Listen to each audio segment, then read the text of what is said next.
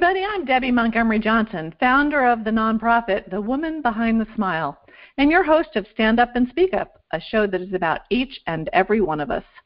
Many of us have something we're hiding, something we're ashamed of, something that through no fault of our own or through our own making, we keep hidden, and that in turn keeps us hidden from each other and the world. Good people go through terrible situations. Wise people know when and how to let it go. Everything that happens to us helps us grow, and while it may be hard to see it right away, the most important thing to do is to change your perception about your circumstances. Regardless of what your personal experiences or traumas have been, this showcase series is designed to ignite the light in you, as well as providing safe harbor, education, personal growth, and resources so that no matter where you are on your journey, you'll have the courage to move on when you're ready. Stand Up and Speak Up features ordinary people who've been through extraordinary situations and struggles and found the courage to step out from behind their smiles and speak up about their experiences and the lessons gleaned from those experiences.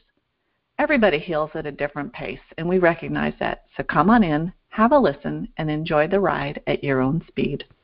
Good morning, everybody. Everybody's going to say it's a beautiful day in South Florida. I heard it was snowing up in Canada, and I've got to say I like the wet drips, not the little snowflakes anymore, so stay warm to our guests in Canada. Today is a really interesting day for me. I have a guest today that reached out to me a year ago and sent a picture of him standing on stage with Tamron Hall. And I'm thinking, we have something in common. And it may just be the scam, but it was definitely standing on stage with Tamron Hall. So we'll talk about that a little bit, but everybody, I'd like to welcome my guest today, Dr. Jonathan David Farley. And Jonathan, are you there? I am, yes. Well, I've got to tell you, Jonathan, I'm really excited to have you here today because you're the very first male scam survivor that has come forward and talked to us. And I give you so much credit for doing that. I think you're very brave for doing that, and thank you for being here with us. Well, thank you for having me. Now, Jonathan's coming to us from upstate New York, up in Rockport, New York. He's a professor. He's got an incredible bio, you guys, and I don't usually read bios, but I've got to read something here because it says, Jonathan Farley is one of the most impressive young mathematicians. And that was from a Harvard professor.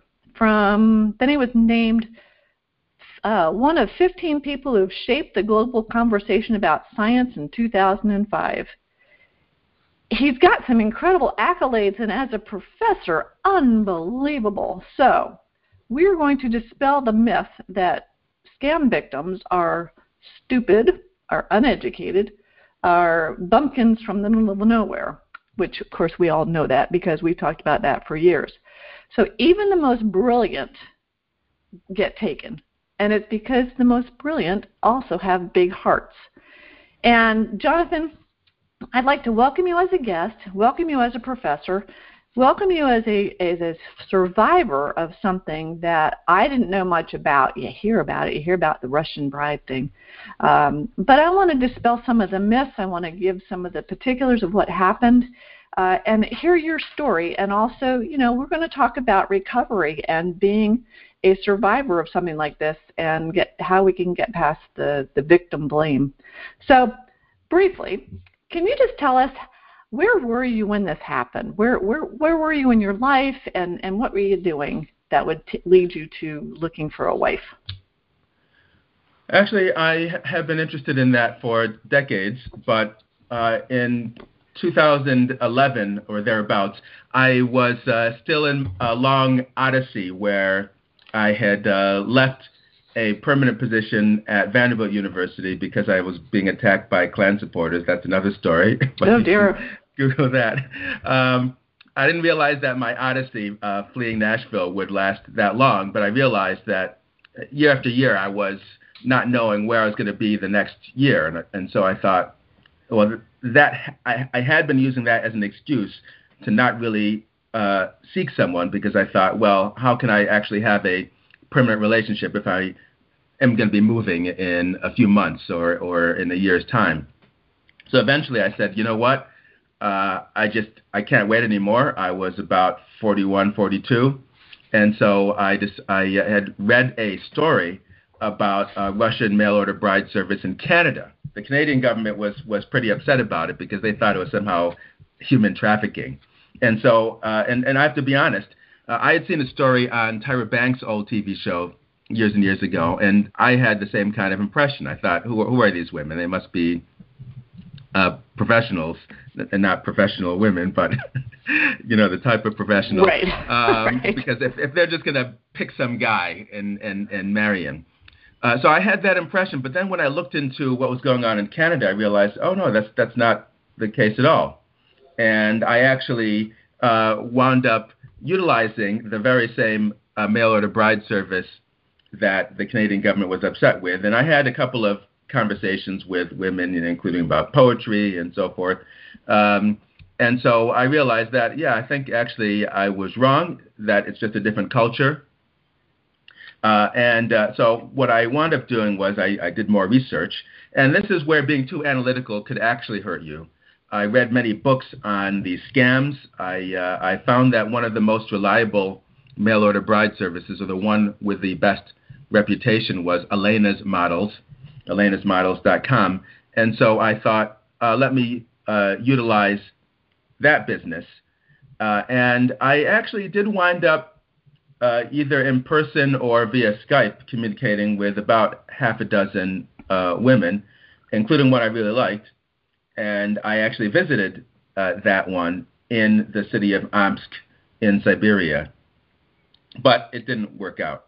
And so at the end of the month-long stay that I spent there in the city of Omsk, I thought, you know what, I traveled 5,000 miles here. This is the end of a journey of maybe 6 months. I feel like I would be wasting my time. So I then just sent emails to every one of the women using elenasmodels.com in the city of Omsk in my last day or two in Omsk. And exactly one of them responded. And that was the woman I then met in person in a cafe and whom I married 3 years later. And within those 3 years, though, you were in the States, she was over there, you were going back and forth. How did that work? Yeah, so I was going back and forth. So this was March 2013, and I got invited to speak at a Czech university a few months later, and then I got this message from Ilona Daukša, the name of the woman I married, or the name she used, I should point out. Okay. The name she used, and she said, "Would you like to meet my parents?" And so since I was already in Central Europe, I could take a Turkish Airlines flight to Turkey, and I was able to meet the people that she said were her parents. And then I went back to the Czech Republic, and then she wrote me again and said, would I like to spend more time with them? And so I did that again. And so I spent about, my recollection isn't going to be completely accurate. It was so many years ago. Unfortunately, I have forgotten a lot of the bad stuff. But I spent about 2 or 3 weeks in the city of Alanya, Turkey, with Ilona and the people she said were her parents, getting to know them.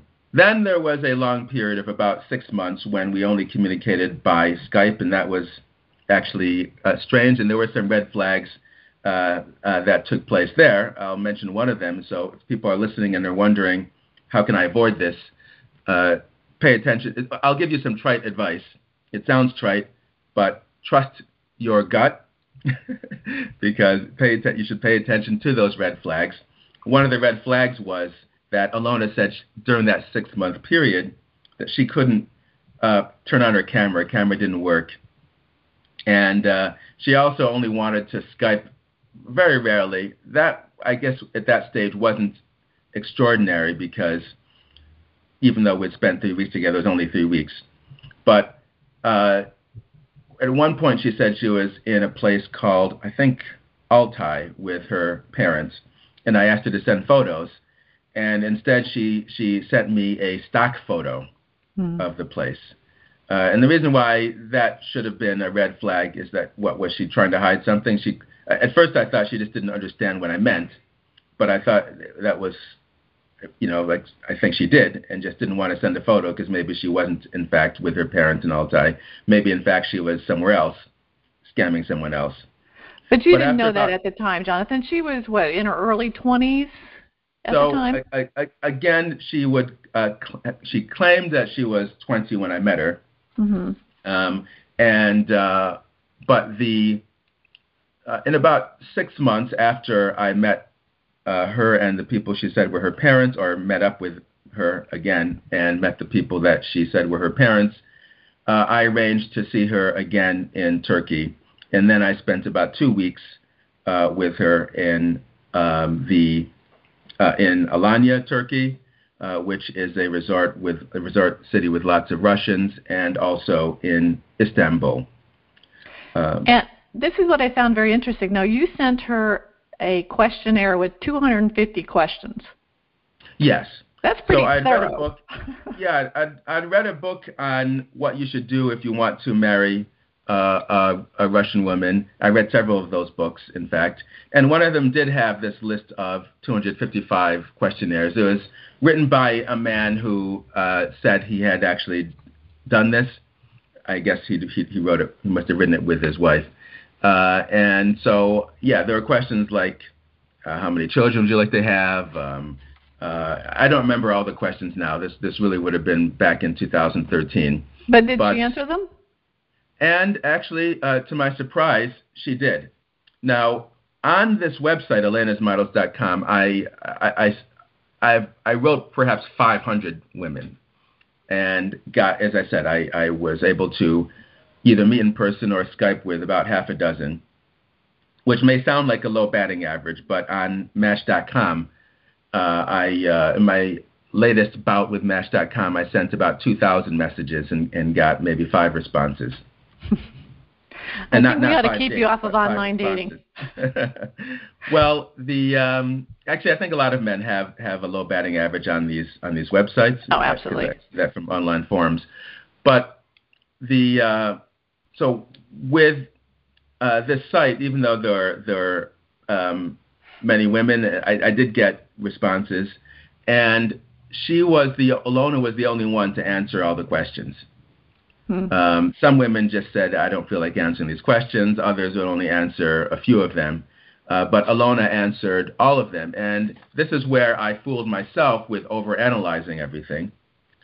I saw that she didn't answer. She answered some questions in ways that a woman ought to know the man wouldn't necessarily like. And so I thought, well, if she's really just trying to rope me in, she would answer every question exactly in the way that she would think I would want to see, which could give me answers that she would think I would want to see. And so I had fooled myself into thinking, oh yeah, she's genuine because, or at least that's one point in her favor, that she's genuine because she was able to answer, she was answering these questions not in the way that you would expect, but she did answer all the questions. And as for her age, ultimately, 3 years after this, when I discovered the whole plot, I thought, you know what, she was so good at this and so good at fooling me, I'd be surprised if this was her first time. And so I thought, could she really have been 20 in 2013 and able to pull all this off? It's possible, I guess, but it struck me as unusual. And so that's why I wonder if she, in fact, was a lot older than that. Well, in hindsight is 20/20, and so now that questionnaire it's a great playbook for the rest of that organization because they've got the answers. But going into it, Jonathan, I'm looking back, and you know my story too, where I was involved with a guy for 2 years online. I never saw him. And I went into the online dating, though, completely transparent and honest and trusting, never, ever hearing about a scam. So when you went into the dating, and especially in the Russian bride thing, where you knew that there was some scam in the whole process, did you have any anticipation that you might have were going to be scammed? And did she do anything that at the beginning? I mean, I know she didn't ask for money. Can you kind of go into that about how she didn't ask for money, which is what typically online scamming, they ask relatively quickly. What was the story Yes. with her and the money? Yeah, that was the most brilliant part of the scam, and that's where I got fooled, and that's probably why they do it that way. And I'm using the plural because in all of my investigations, when I was looking into scams involving Russian mail order brides, before I got involved in this process, I never came across any hint that they work in these groups, which we'll call mafias because Alona said she was connected to the Russian mafia. This was about a week before I sent her away. And so after we had gotten married, after she'd come to the United States. So I had no clue. I thought that in places in Nigeria, there might be these rooms where people are sending the fake messages. I thought that someone, a woman might ask for money and then not come. There was a man, a chef in the UK, whose story I read about in the Daily Mail, who that happened to. The woman may have existed, but she just never came. She asked for money saying she was going to come and then never came. I actually offered to send that guy some of the money he lost, quite frankly, but I never heard back from the reporter who wrote the story. But I thought that if you see them, if you meet them, it's just them. And so my assessment of whether or not she was going to be scamming me was going to be based on what I thought she was capable of doing. And I actually didn't think she was capable of pulling off a scam. Again, I fooled myself. For example, when we went to Istanbul, we were traveling in the city trying to find the aquarium, and she didn't know basic directions. Or another time in Alanya, we were supposed to meet at a particular beach. The beaches were numbered. So we were supposed to meet at beach number 5 in Alanya, and she went to beach number 5 in another town. and so this kind of thing kept happening. And I thought, well, if she can't even find her way around places, there's no way she could organize some complicated scam. But getting back to the money, yes, she never asked for money. Now, yes, I had to obviously have some money in order to travel to meet her in Turkey and Italy and France. But she never said, hey, can you send me this money, until she had gotten the preliminary approval for the fiancé visa. This would be 3 years after I met her, and she needed to go to Moscow, she said, and this is believable, in order to do the interviews, in order to do a medical exam. These things cost money. Staying in a hotel for a week would cost money, and the amount of money she asked for was about $2,000, which I thought was a reasonable amount, and so I wired that.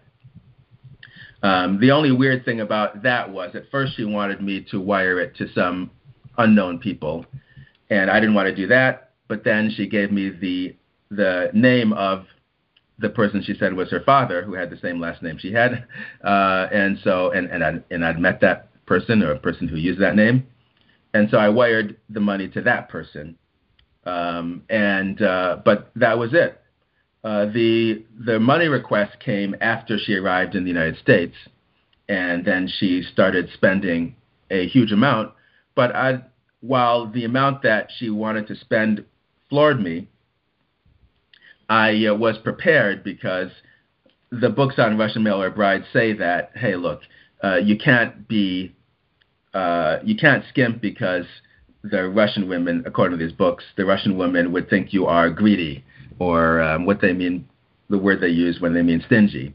But after a while, don't worry, the book said, Russian wives will adjust to America, and before you know it, even they will be using coupons, and they'll understand. And so I thought, since this was just the first couple of months, I had brought her 5,000 miles away from her home. I wasn't trying to buy her affection, but I wanted my wife in a new country to be happy. And so I spent the money. For example, she didn't like my apartment, even though I had sent her photographs of it, had told her of the plan to stay in that apartment for another year, had sent her even a floor plan. She didn't like it. It was too small. And so I rented another apartment. And because we couldn't move into that other apartment since it had no furniture yet, I then rented a third apartment, which was furnished. So I had 3 apartments at once. But to make her happy, and that involved obviously some expense. Then when she, I won't belabor the point, but that's where the spending actually was. So throughout this whole adventure, were you still you were working? Yes. So this was another aspect of it which disarmed me and made me actually think she was not trying to scam me. Because not only was she not asking for money, she also didn't seem to be that curious about my job. I mean, she would ask me, "How's your job?" But she wasn't thinking, "Okay, how much does this guy make?" Now, ultimately, when you apply for the fiancé visa, you have to include financial information. So I guess she could have seen it from that, but she wasn't asking me about it. At one stage, the year I met her in 2013, I was even deciding between teaching in China and that was actually one of the options that I had for the next academic year, and teaching in a school. And she didn't respond by going, "Oh, wait a minute, you mean you're not going to be in America?" She didn't respond by saying, "Oh, wait, you mean you're just going to be a school teacher in China, where they probably don't pay very much compared to America, or maybe not even much compared to Russia?" She didn't reply like that at all. She replied like, it wasn't that significant to her, which reinforced in my mind the idea that, yeah, she actually likes me. She's willing to, if I wind up moving to China, that's fine with her. I understand that, because that actually came up in my scam where he had asked, would I be willing to move? And mm-hmm. I was, I'm in Florida, I have a company down here, but I'm like, I'm up for the adventure. Why not? Mm-hmm. So that was something that, she was willing to do. Of course, looking back, maybe she was just willing to go anywhere just to get out of Russia. And that's the other thing about, she probably came from very little, even though the family portrayed to have some money, but she probably had very little. So coming to the United States is sometimes overwhelming with the availability of stuff. I have two friends down here that actually, we used to tease them about being Russian brides. They're actually Russian women, and they were dating some of my husband's single friends. And initially, we're like, guys, what are you doing with these women? They're very pretty, and they were well educated, but we're like, what are you doing? Well, it turns out they're lovely women, but not involved in this particular type of a thing. But they did come over here to the United States to get married. So that's changed a little. I'm sure Tim will talk about this a little bit too, but you can't actually come to the States and get married and get a visa right away. Isn't that correct? Haven't they kind of changed that so that there's not this influx of Russian brides getting visas and staying here? Actually, unfortunately, it seems as if the various agencies, FBI, the U.S. Citizenship and Immigration Services, even Border Patrol, they seem to be singularly uninterested in this problem. There is a website where you can report scams if they involve the internet, but otherwise, during all the time that I've written people in the FBI and in these other agencies, I've not gotten a single response. I wrote a couple of embassies because, to my surprise, I learned after the fact that Alona Daukša had applied for Lithuanian citizenship and apparently received it in 2016. And so I wrote the embassy in Vilnius, and then they wrote back asking for more information. But no one else in the U.S. government has responded. But I want to say something about my wife's wealth or lack of it. Obviously, at this stage, I can't say I know anything about her. My ex-wife, actually, we got a divorce. I can't say anything about her, but she gave the impression of being wealthier than I was. When I visited her in Alanya, Turkey, her parents had, or the people she said were her parents, had a posh apartment about 50 yards from the Mediterranean. It was so I thought, hey, these people are richer than I am, and that Alona would be taking a step down financially to be with me. And even when I went to Omsk in Siberia, now I didn't see all aspects of the city, but as far as I know, the apartment that I had there wasn't in any special area. But I actually didn't notice any difference between Omsk and a typical American city. In fact, it's certainly a lot better than a city like Baltimore, where I teach. I know that in the American media, people talk about how poor Russia is, and maybe people who have traveled more extensively in Russia can confirm that. But I saw nothing like that when I was in Omsk. It was an ordinary city in Siberia, as far as I know, and it looked like a typical American city. They had malls, they had a symphony. In fact, I saw an orchestra perform from Rochester, New York, while I was in Omsk. They had movie theaters. I saw Les Miserables there, the movie. So I didn't actually get the impression that, oh boy, these people are desperately poor. Yeah. I've been to Mumbai. That's a different kettle of fish. I've been to Johannesburg. That's terrible. That place, or at least 22 years ago. And I didn't get that impression from Omsk. And Alona had been to the United States. This part of her story may have been true, to work at a summer camp in New Hampshire. So she'd been there. She just, I guess, happened to like the United States, which isn't surprising. A lot of people do. Well, I'm looking at your picture with her, and you have a great smile on your face, Jonathan. It looks like you were really happy. So was that in the dating period? The pictures that you have of you guys together, were you dating at the time? Because I know that after the fact, after the marriage is when it went downhill. But did you enjoy the dating part? To be perfectly honest, I did not. I'm the man behind the smile. Oh, there you go. I smiled for the photos. The photos also, of course, were taken because when you apply for the fiancé visa, you have to show that you know the person. And but I typically always smile for photos. Even she's not someone, and I guess I can bash her because she was a criminal, but I'll try not to sound like I'm bashing her.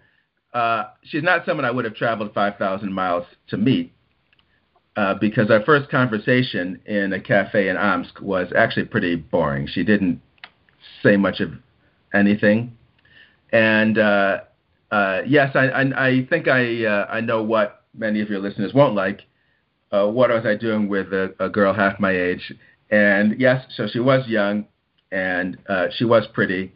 But what I liked the most was, even though the conversations with her were not that exciting, we didn't have any arguments, right? Oh. So, and to me at that point, that was of value. And I thought, well, she definitely likes me. Otherwise, she wouldn't have introduced me to her parents. She wouldn't be interested in meeting up with me at these different places in Europe. She wouldn't want to marry me. And so I thought, that other part would perhaps get better. And also, I had a girlfriend once who hardly spoke. And so I knew that you didn't have to be a deceptive foreigner seeking a green card to not speak, but still want to date someone. So everything that I experienced, I thought it was good at the time because I was anticipating the marriage and that it would get better. So there was a period of about 1.5 years when I didn't see her in person at all.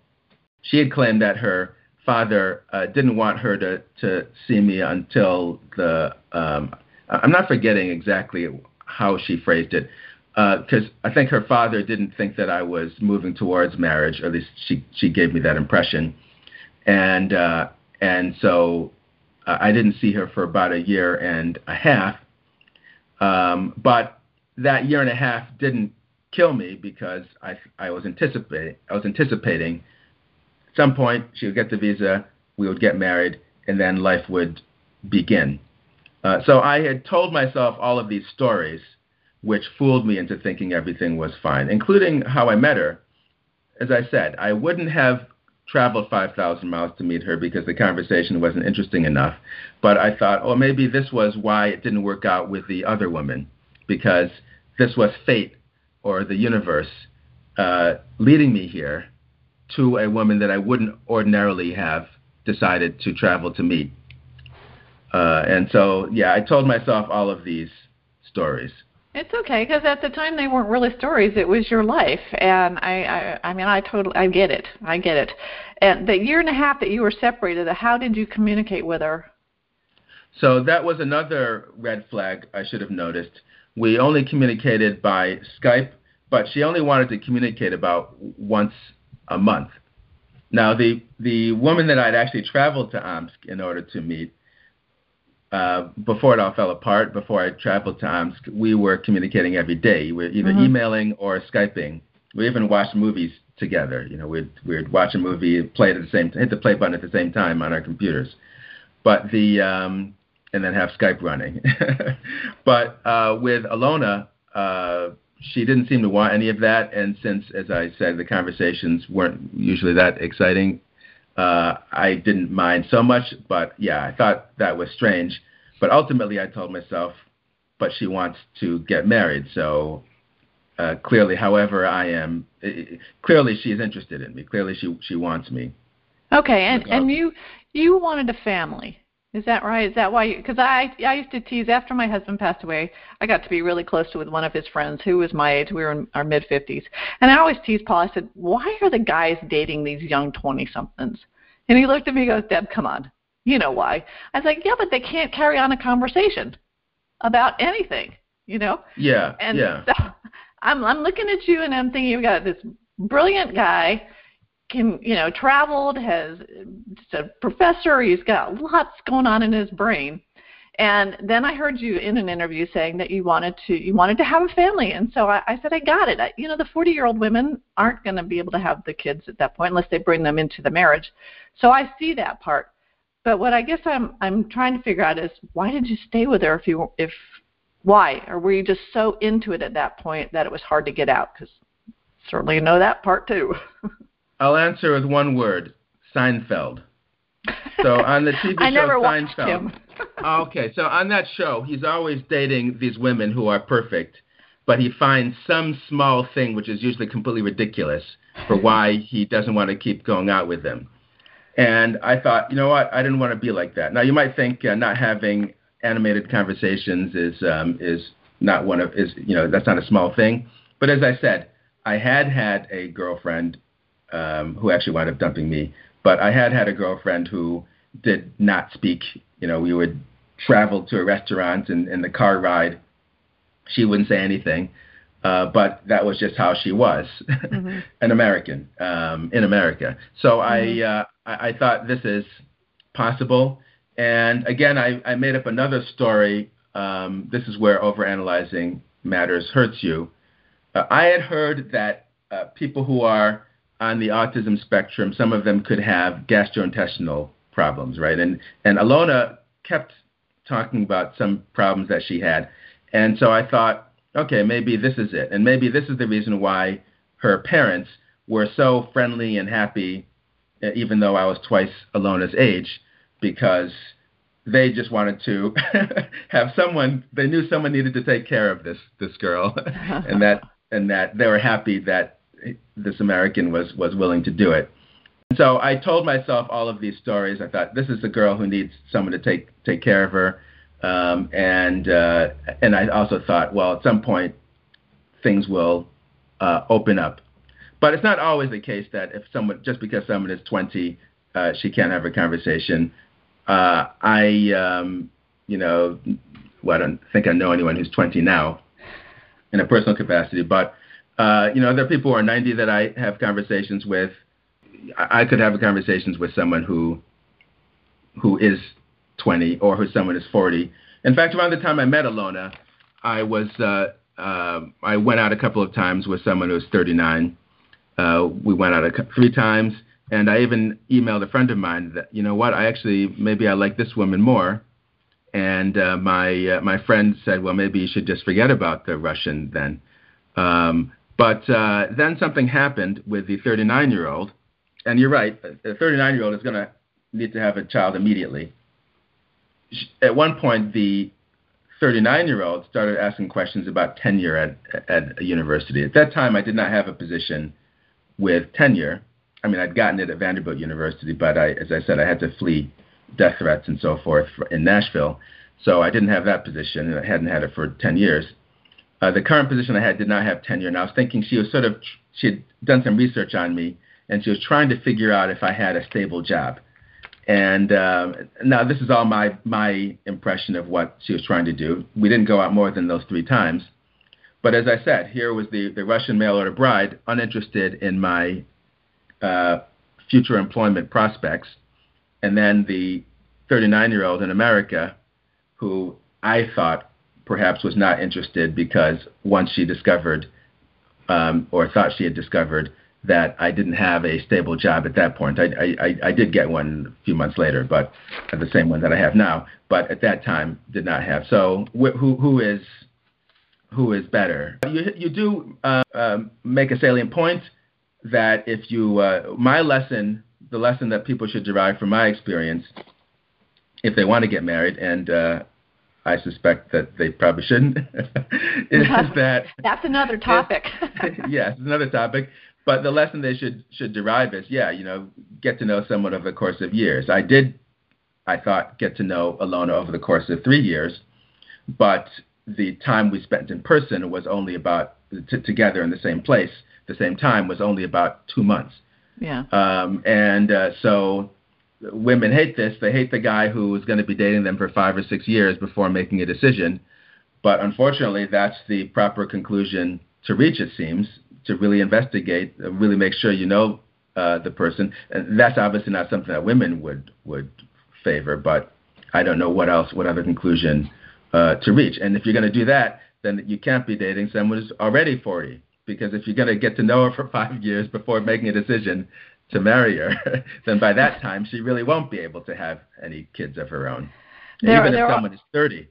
There are a lot of outshoots of this story, and as I was listening to some of the YouTube interviews you'd done, particularly with the one down in South Africa, or I guess he was in South Africa. It was the Greg Avenue podcast, where you guys went off on, what do men want to get out of marriage, and then what do women want? And I'm sitting there going, I was just at a stupor. It wasn't a stupor of thought. I'm sitting there going, what the heck?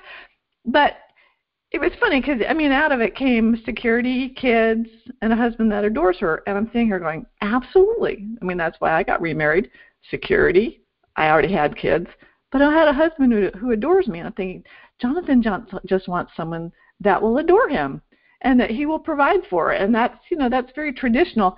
And that is so much what, in the online dating realm, in my experience with it, the women that have been scammed are the women very, obviously like us, like me, who wanted love, security, companionship, kindness, people that would, appreciate them. And then to have all that ripped out from underneath you. And this is, we're going to change the topic a little bit to being the victim to this and what it does to your feeling of trust in a relationship.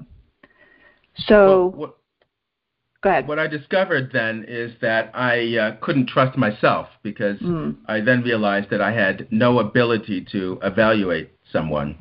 And it was also kind of sickening, because this was someone that I wound up getting married to.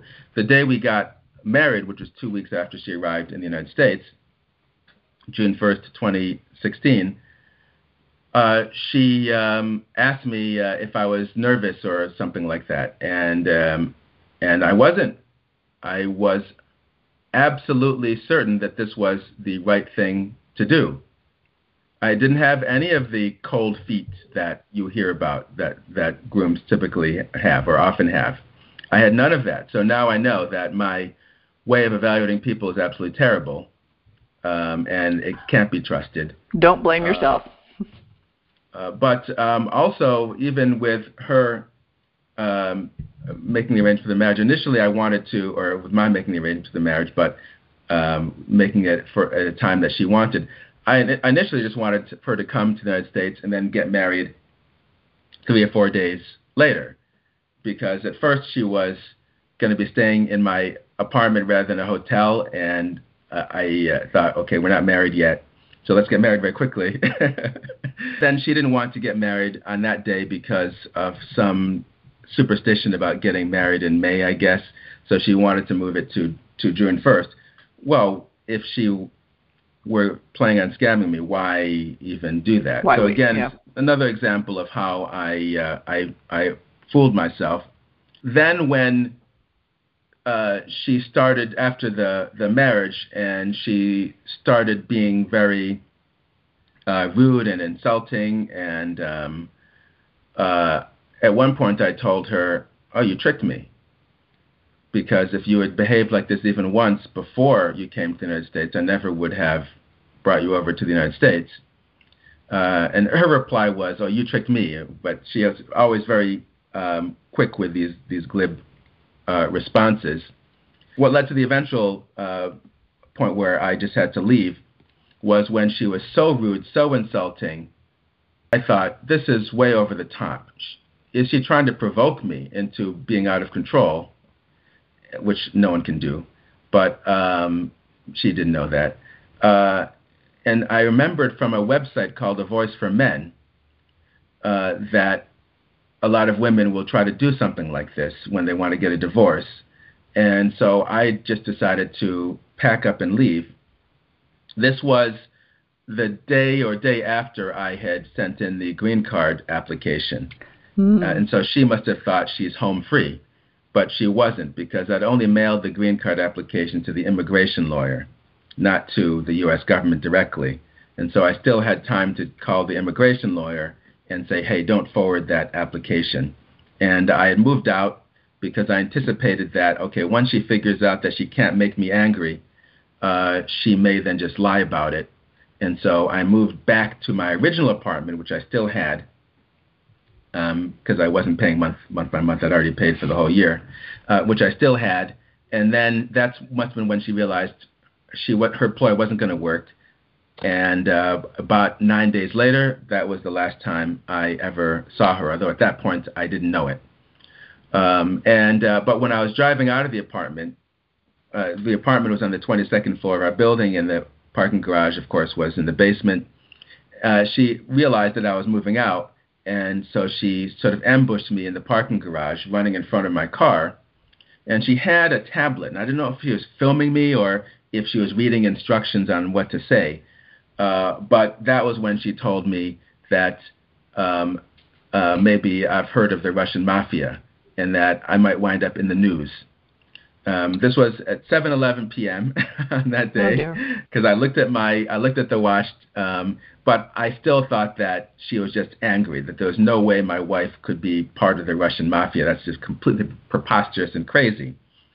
But then, when about 9 days later, when she had said she just wants a divorce. I mean, I had said I wanted a divorce, and then I said I wanted marital counseling, but then she said she just wanted a divorce and to go back to Turkey.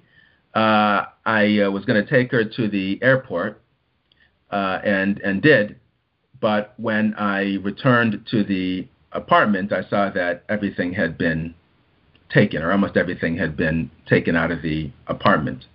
I had tried to check it ahead of time before driving off to the airport, but my key didn't work. So she had somehow figured out a way to damage the lock so that my key wouldn't work. But more than that, she had told me that she couldn't have done anything when I implied that I was going to check the apartment. And I felt so ashamed that I'd even questioned her. So even the last day I saw her, I felt she made me feel ashamed that I'd even questioned her honesty, when in fact she knew all along that she had taken everything out of the apartment. And 2 days later, when I realized, wait, how did she do that? Because there was a lot of stuff there. I couldn't have done that with the 3 days notice that she would have had, because everything fell apart so quickly. In a city that was foreign, without a car, she did require help, and help organization, and organization to commit a crime is organized crime. And that's when I realized, oh, so maybe that was the one thing she was telling me the truth about, that she was connected to the Russian mafia. And then I realized that everything was just a lie from the very beginning. It wasn't simply a marriage that fell apart. It was, from the very beginning, she had planned to defraud me in this fashion. And then it got worse, believe it or not. A year later, I had gotten some video footage from the apartment complex, and it showed the day before I was to take her to the airport. At 4:19 a.m., she is coming down the stairs to the parking garage with some guy. And looking at the body language, I don't think she was having an affair, but she went down to the parking garage and then came up 2 minutes later, and that's the only footage that I could see. But I was thinking, so who is this guy? And he came down with her, so he must have been in my apartment. And just imagine, what if I decided to reconcile with my own wife one day before she was due to leave the country forever, or at least leave me? I might have done that early in the morning or in the middle of the night, because it is, after all, still my apartment, and if I've got 24 hours to go, I'm not going to wait. So what if I had shown up in my apartment and this guy had been there? Right? Chances are I would have wanted him out of the apartment, and he probably would have refused. There might have been a physical altercation, and in that physical altercation, maybe somebody could have stabbed me in the back with a kitchen knife, and then it would have been ruled self-defense. So I actually do think that may have been part of the plan to kill me. But obviously I have no more proof. I have no proof of that. But if that had happened, because of the crazy American laws, she actually would have been able to stay. And that's the problem with the way the FBI, the Customs and Citizenship and Immigration Services, and even Border Patrol handle these situations. They are not taking obvious steps that they should take to minimize the abuse of the fiancé visa program. Namely, they should prevent wives from being able to stay if the marriage breaks apart. I would say even within 10 years, but certainly within 2 years. Instead, these brides are on a fast track. They will get the green card after about 4 months, typically. I think that's the average amount of time. So, of course, they're going to abuse the system. And then on top of that, yes, obviously, every man wants to take, well, not every man, many men want to take care of their wives. But the U.S. government says, even if there's a divorce, if the wife winds up on the dole, the U.S. government will get that money from the ex-husband, or can sue him to get that money. So basically, the woman knows that no matter what, she could get taken care of financially. Well, that's a terrible incentive as well. And I know why they passed that law, because of the idea that there are all these evil men out there who just want to abuse foreign women and exploit them. But instead, we've created a system where the American citizens get exploited. And you know what? If I have to make a choice between an American making a law to protect an American from being exploited and making an American law to protect a foreigner from being exploited, I'm going to side with the American and make sure that he doesn't get exploited. And in particular, that should probably help in the other cases. But certainly American law should favor American citizens. And if those changes were made, I suspect that would decrease the number of criminal foreign brides. Okay. I'm going to bring in Dr. Tim McGinnis. Tim is the founder of the Society of Citizens Against Relationship Scams, or SCARS.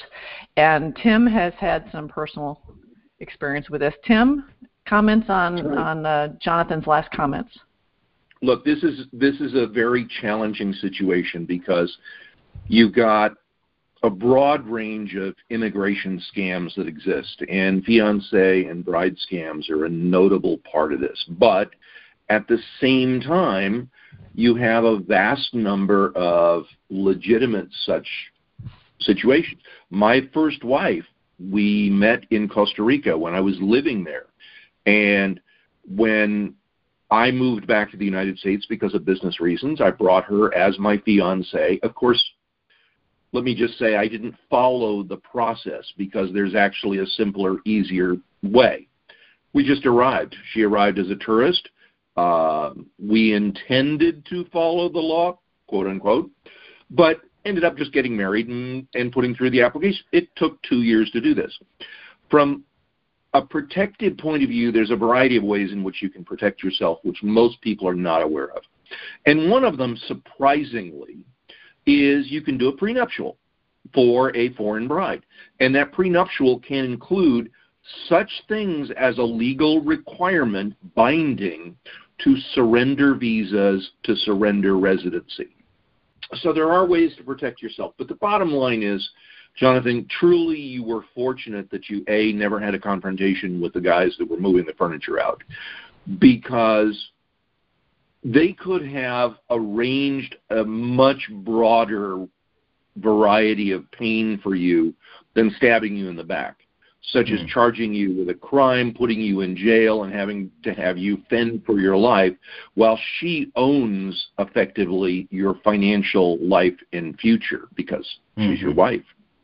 So it could have gotten much, much worse. You know, the irony is that the only major movie ever made about scams, romance scams of any kind, actually deals with this very topic, called The Birthday Girl with Nicole Kidman. You know, one of the models that is very common is you go through this process, you get married, and 6 months later, after you're firmly committed into the relationship, whatever, then the Russians show up and they want something of you, whether it's a professional activity, something that you're related to, you know, could be as simple as a student that some oligarch cares about gets a passing grade. It's a corrupting influence. And unfortunately for women, they're compensated well. They spend a couple years of their lives. They gain some money. They gain a future. But the simple reality is, you're right. You cannot know someone at long distance over a short period of time. And I speak from my own experiences in that regard. So I think the thing that is most important for people to realize is that scams happen exactly as you said. It comes from our own cognitive biases that blind us to the reality of the situation we stick ourselves in. And, you know, our confirmation bias tends to confirm what we expect to be true rather than what is true. I think in 2000, I visited the Russian city of Ekaterinburg and was amazed by the contrast at that point in time. And I'm sitting in literally an Irish pub in a shopping mall in an ex-Soviet era town, just after a couple of years after, a few years after the fall. And every 2-3 minutes would come by a 20-something. Of course, I was 20 years younger in those days, about your age, and the result was, could have had anyone I wanted, but it would have led to the same tragic story. So in the world that we deal with, our focus predominantly is to pick the battles that we can win in the area of crime prevention. And unfortunately, there's almost nothing that we can do about the Eastern European bride scams, because it truly is organized crime. And it's one of those things where it's organized, it's multi-billion-dollar. These agencies that have the stellar reputations are in fact owned by the mob. No one operates in that space without their permission or their consent, and there is nothing safe by going through an agency. The safest approach, if you're inclined to ever do it, get on a plane, go and spend a month in a town and see what happens. You're guaranteed nothing, but at least what will happen will be spontaneous and real. It's funny, you were mentioning the possibility of teaching in China. I, in fact, am on the faculty of a university, the Financial University of Guangzhou, China, where I have a second PhD. And trust me, she would not have been happy. You probably wouldn't have been happy either, because even the best of the universities in China, the facilities for teachers, both on campus and off, are not spectacular. But the reality is, this is what happens. And it's not just Russia. There's another model where, you know, you'll meet a Filipina or a Southeast Asian online, and you're dealing directly with this person. It's a social media connection. It develops over time. They don't ask for vast sums of money. They ask for small things like, I had an accident. Can you send me a couple $100? or I need money for my rent. It's basic logical necessities, and it just goes on this way. Latin America, exactly the same thing, and the same kind of mafia exists in Latin America doing exactly the same things. Latin American, not Russian, but whether it's Brazilians especially. Brazil is one of the hotbeds for the Brazilian mafia-run romance scams. So there are these two flavors in effect, and whether you're a man or you're a woman, but particularly if you're a man, and we don't talk about this much in our organization because men tend to be much more difficult to support. Their anger goes deeper, longer, their trauma lasts longer, primarily because they won't go through the process. But the net effect is they are real women with real identities, with real lives, but there is a critical omission, and detecting that omission is the hardest part. You know, you talked about the family. Well, the family was probably not mafia, because mafias wouldn't subject their own daughter to this process. But you see, what I was thinking was that it wasn't her family, that they were fake. Well, you're probably right. Yes, yeah. They were her handlers. Yeah. And we find that a lot of the people that are in this space are, ex-KGB. They're ex-spy masters. And they're using all the craft that they learned, from manipulation to storytelling to embedding, in effect, an agent in somebody's life. This is old Soviet-era spycraft stuff that the Russians were so perfectionist at. And there's no easy story to tell people in these situations other than just don't go there. You cannot trust any agency anywhere in the world. I'm sorry to say that, because there are some completely legitimate agencies out there in the world. Dating websites, you're going to encounter organized crime, and organized crime is just as vicious from the Chinese side, the Vietnamese side, the Thai side, Indian side, as it is from the Russian or the Ukrainians, or those that operate out of Poland and Hungary still, or what is now Serbia, or Turkey for that matter. Nigerians don't do that very much, for example, but there's human trafficking everywhere in the world, and they're involved in this. So congratulations in a weird kind of backhand way for surviving the experience and getting through it intact, particularly intact from an emotional point of view, because our experience is, in the case of men, only about 5% of men come through a significant romance scam, whether real or fictional, with their lives intact afterwards. So congratulations on that. Well, Jonathan, we do want to honor you for speaking up, and this could continue on for another hour. I've got so much I wanted to talk to you about, because it goes to victim blaming, and I know you've been subject to horrible comments by people, and I got to the point where you just don't look at it, you don't read them, and you just say, you know what? When I'm speaking out, I'm not talking to that person that's going to bash me. I'm talking to the person that's been through it, that needs to know that they're not alone. And there are, I'm sure, are a lot of people out there that have been through your situation that need to know they're not alone, but they'll never speak up. So thank you so much for talking to us today. If folks would like to get a hold of you somehow, what's the best way to do that?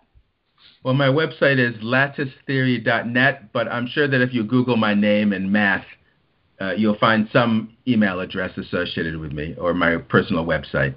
And he's an amazing mathematician and has done some extraordinary things. So I want my listeners to Google Dr. Jonathan Farley and find out what he's all about. It's not about being a Russian scam. Jonathan's got an incredible mind and is doing some great things around the world. But in our organization, in Stand Up and Speak Up, Jonathan, thank you so much for bringing out your story and reaching out to me, because I saw that picture of you on Tamron Hall show, and I've been there. I know that, and I know the feeling. Even my daughter, after the show, goes, "Mom, that was a little condescending on their part." And I'm like, "Yeah, but it raised awareness of what's happening." So sometimes those of us that are in that hot seat just have to realize that we're out to raise awareness. So thank you for doing that, and if we can support you in any way, we're here for you. All righty. Thanks, everybody, for listening to another episode of Stand Up and Speak Up. We are dedicated to encouraging you to remove the mask of embarrassment and to being your best self. If you've been a victim of a scam or cybercrime, please visit againstscams.org for assistance and guidance about options and recovery. SCARS, or the Society of Citizens Against Relationship Scams, is an incorporated nonprofit crime victims assistance organization here in Miami, and we're supporting scam victims worldwide. If you can make a small donation to our organization, please do so, and I will put that up on my YouTube channel. This episode has been sponsored by BenfoComplete.com, a vitamin supplement company that supports happy and healthy hands and feet for those with neuropathy. If you or anyone you know struggles with the pins and needles or numbness in their hands and feet, check out our Benfo products at BenfoComplete.com and use the special code STANDUP for a 5% discount on your purchase. Again, thanks everybody for being here. Go to my website, thewomanbehindthesmile.com, for additional information and resources. Subscribe to the YouTube channel and watch the replays of these shows with video. They are extraordinary, and I learn something new every time I go and listen to them. So thanks very much. Enjoy the replays. Enjoy your day. Jonathan, thank you so much. Dr. Tim, thank you much. Everybody have a great day, and we'll be here next week. Bye now.